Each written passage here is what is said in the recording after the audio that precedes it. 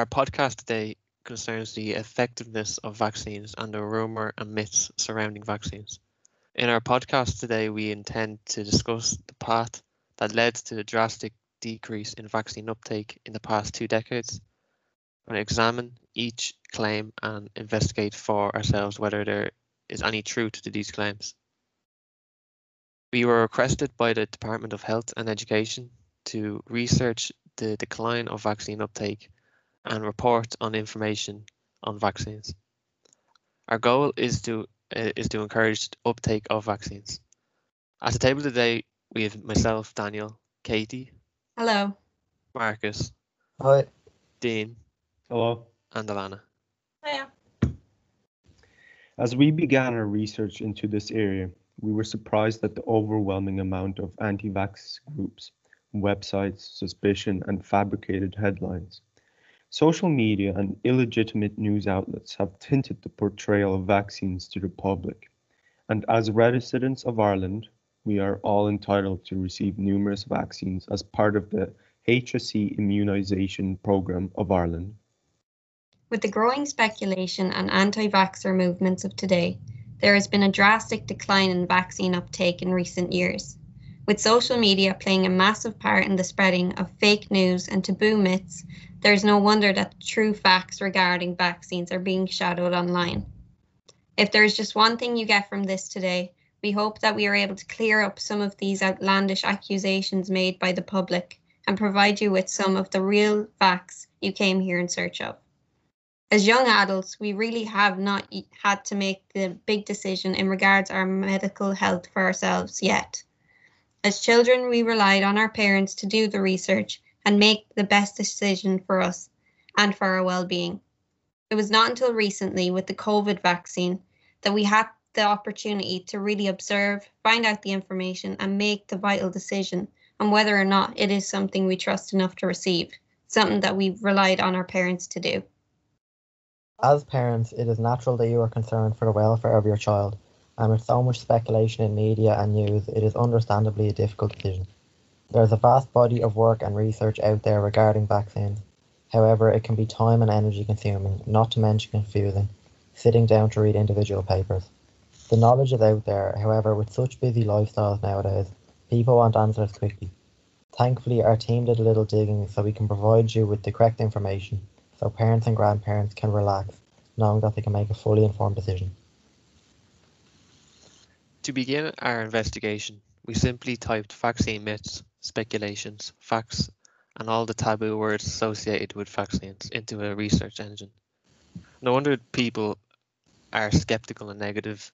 There are thousands and thousands of negative, unsupported, biased and subjective accounts of alleged extreme side effects of vaccines. There are copious amounts of misinformation, and it begs the question, should medical professionals be the only ones allowed to publish accounts and articles online regarding vaccines? We gathered the most common myths and speculations regarding vaccines and worked off those to give us a sense of direction. We are not mythbusters, but we would like to set aside any misinformation we can. One of these myths is that vaccines cause the disease that they are trying to prevent. It's known that vaccines mimic or imitate the disease they prevent. The process of producing antibodies can sometimes cause a low fever or minor swelling, but not the actual disease. Also, I heard vaccines contain unsafe toxins. Is that true? Vaccines do not contain unsafe toxins. Each component of a vaccine serves a specific purpose to ensure it's safe and effective and long-lasting. An antigen is an inactive or weakened form of a virus or bacteria. It triggers an immune response within the body and trains our bodies to recognize and fight the disease. Adjuvants help the body boost our immune system. This means they help vaccines to work even better. Preservatives ensure our vaccines stay effective. They help to stop the growth of bacterial or fungal contaminants. And finally, stabilizers protect the vaccine during storage and transportation. Each of these are core elements of any basic vaccine. A popular myth is that infant immune systems can't handle so many vaccines. Can anyone elaborate on this?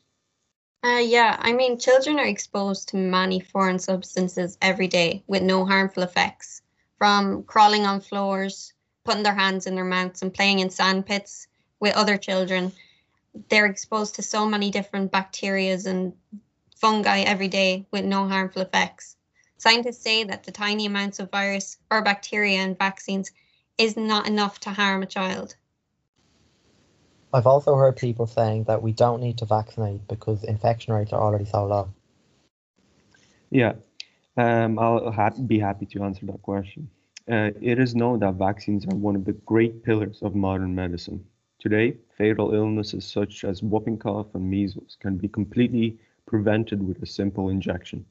In order to maintain this, the country must continue vaccinating the population to ensure there is no spread of the illness should it reappear. Another one of these myths is that vaccines contain toxic substances such as aluminium and mercury. In a normal day, the average person actually breathes, eats, or drinks around 7 to 10 milligrams of aluminium, which is more than 10 times the maximum allowed dose in a vaccine. So it's obviously not harmful. Yeah, I've heard that some people cite religious beliefs as a reason not to get vaccinated.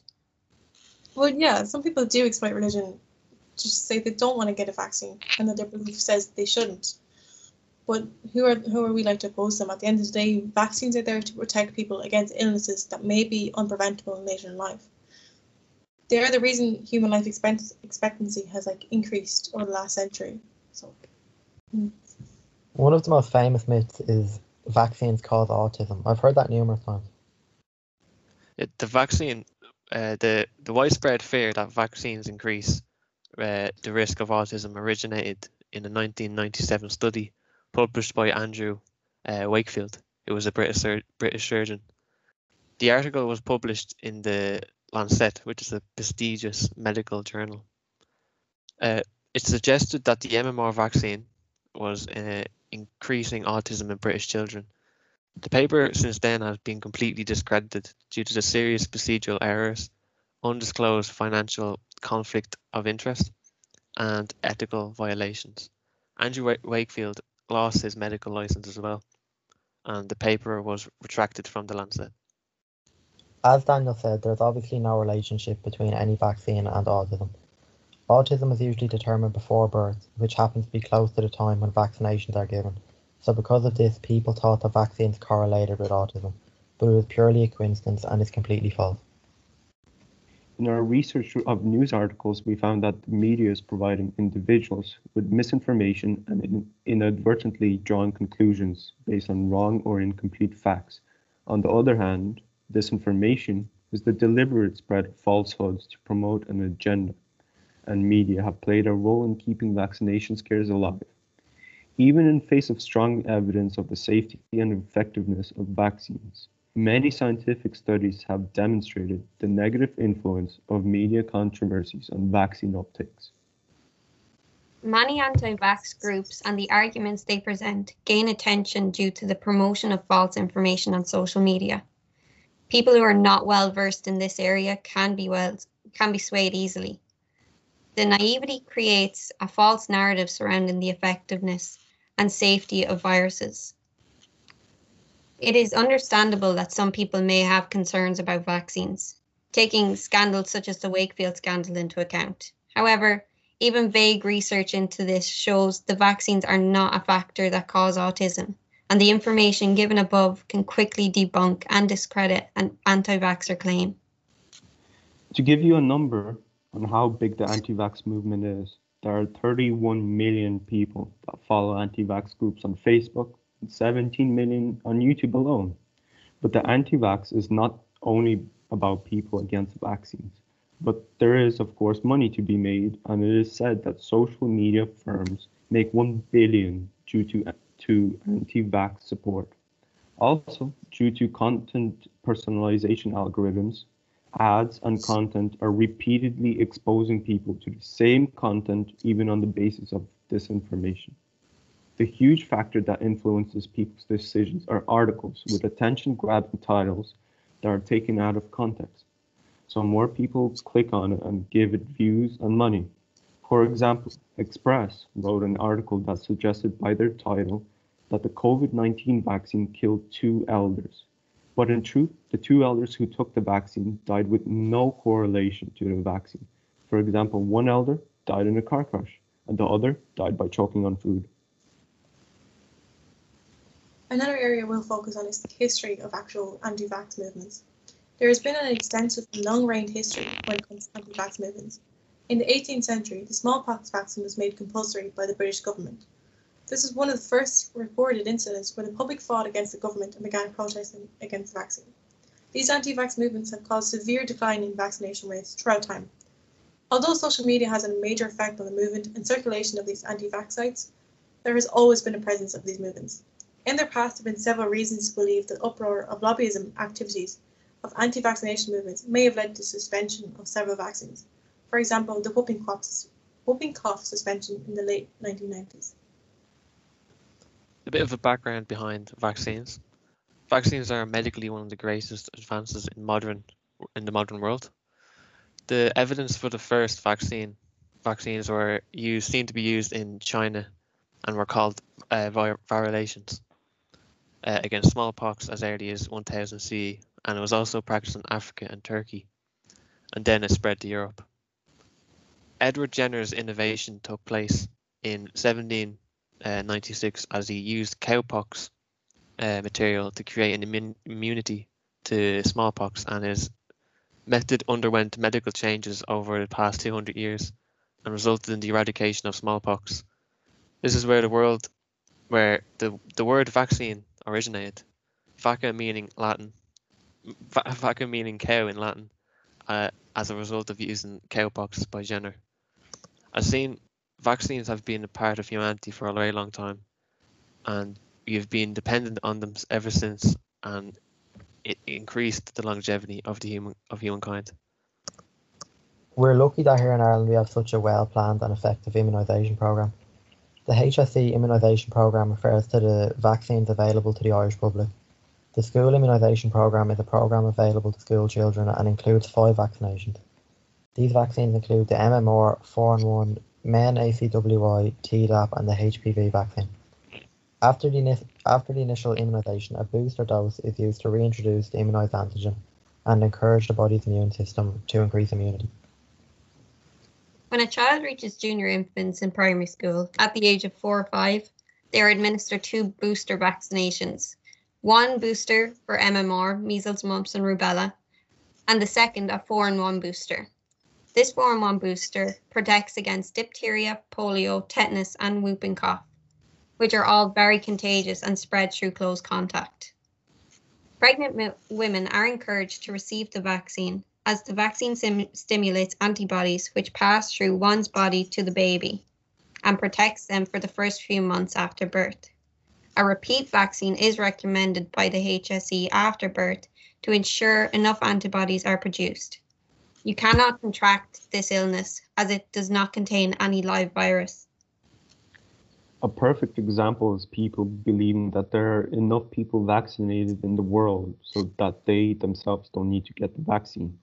But in 2010, California saw over 9,000 cases of whooping cough, more than any year since the whooping cough vaccine was introduced in the 1940s. Also, 10 infants too young to be vaccinated died of whooping cough during the outbreak. The second injection is an MMR, which is the second dose measles, mumps and rubella vaccine.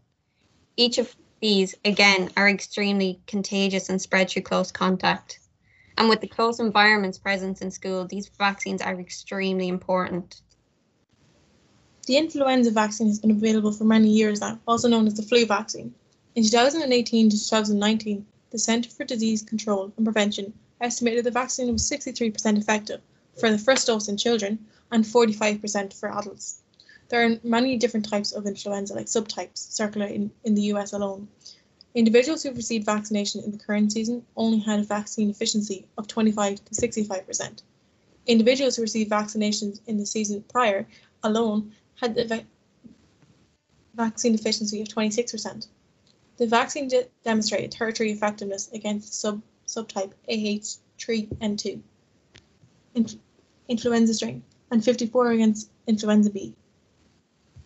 The flu vaccines are changed and altered regularly to ensure efficiency. It is evident that the influenza vaccine, all types, are provide essential protection for individuals all ages against all subtypes of influenza. A small anecdote that I found on the fear imposed on vaccines. During an influenza vaccination programme in Israel, 4 men aged between 52 and 75 years, all who lived in the same village, died after receiving the vaccine. After 4 days, the investigation concluded that all 4 men had died from cardiac disease and not the actual vaccination. It also revealed that the original vaccine batch of over 176,000 doses had been shipped to Austria, Czech Republic, Greece, Italy, Poland and Korea, where no serious adverse events had been reported. In secondary schools, 3 vaccines are administered: the Tdap, HPV and the men ACWY. The HPV vaccine is a non-live vaccine. This prevents almost all cases of cervical cancer, 7 out of 10 vaginal and 5 out of 10 vulval cancers, 9 out of 10 HPV-related anal cancers, and 9 out of 10 cases of genital warts. HPV infections can cause cancers of areas such as the cervix, vulva, vagina, anus, throat, penis, head, and neck. HPV infections can also cause genital warts in both boys and girls, so it's not just a women's problem. The World Health Organization states that the HPV vaccine is extremely safe. The vaccine introduced in Ireland in 2010 is an essential vaccination which aids the prevention of these cancers. This vaccine, which has been surrounded by doubt and speculation over the past 5 years, has seen an extreme drop in uptake due to these taboo myths, which were previously discussed. It's not only anti-vaccination groups in the public that have caused drastic effects in vaccinations. In 2007, the German Standing Committee on Vaccines recommended young girls aged 12 to 17 receive the HPV vaccine.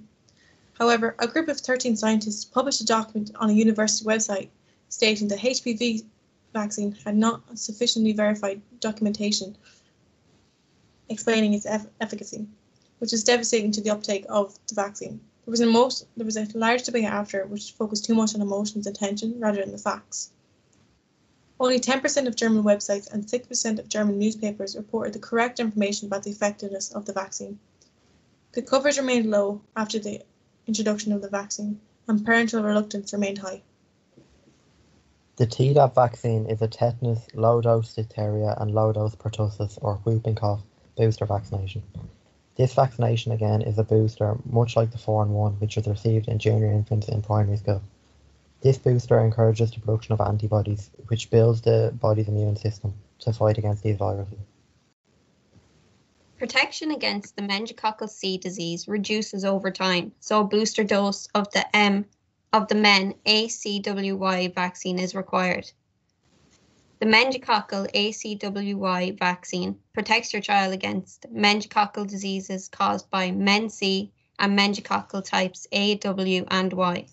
Meningococcal diseases is a serious illness which can cause meningitis, which is inflammation of the lining around the brain, septicemia, which is a blood poisoning, and can lead to death. With the growing speculation and anti-vax movements of today, there has been a drastic decline in vaccination uptake in recent years. With social media playing a massive part in the spreading of fake news and taboo news articles, there is no wonder that the true facts regarding vaccines are being overshadowed online. If there is just one thing you get from this, we hope that we are able to clear up some of the outlandish accusations made by the public and provide you with some of the real facts that you came here in search of. Our main goal is to discredit the anti-vaccination movement causing so much fear and to take that fear out of vaccinations from parents and put their trust back in our healthcare services and in turn back in science. Thank you.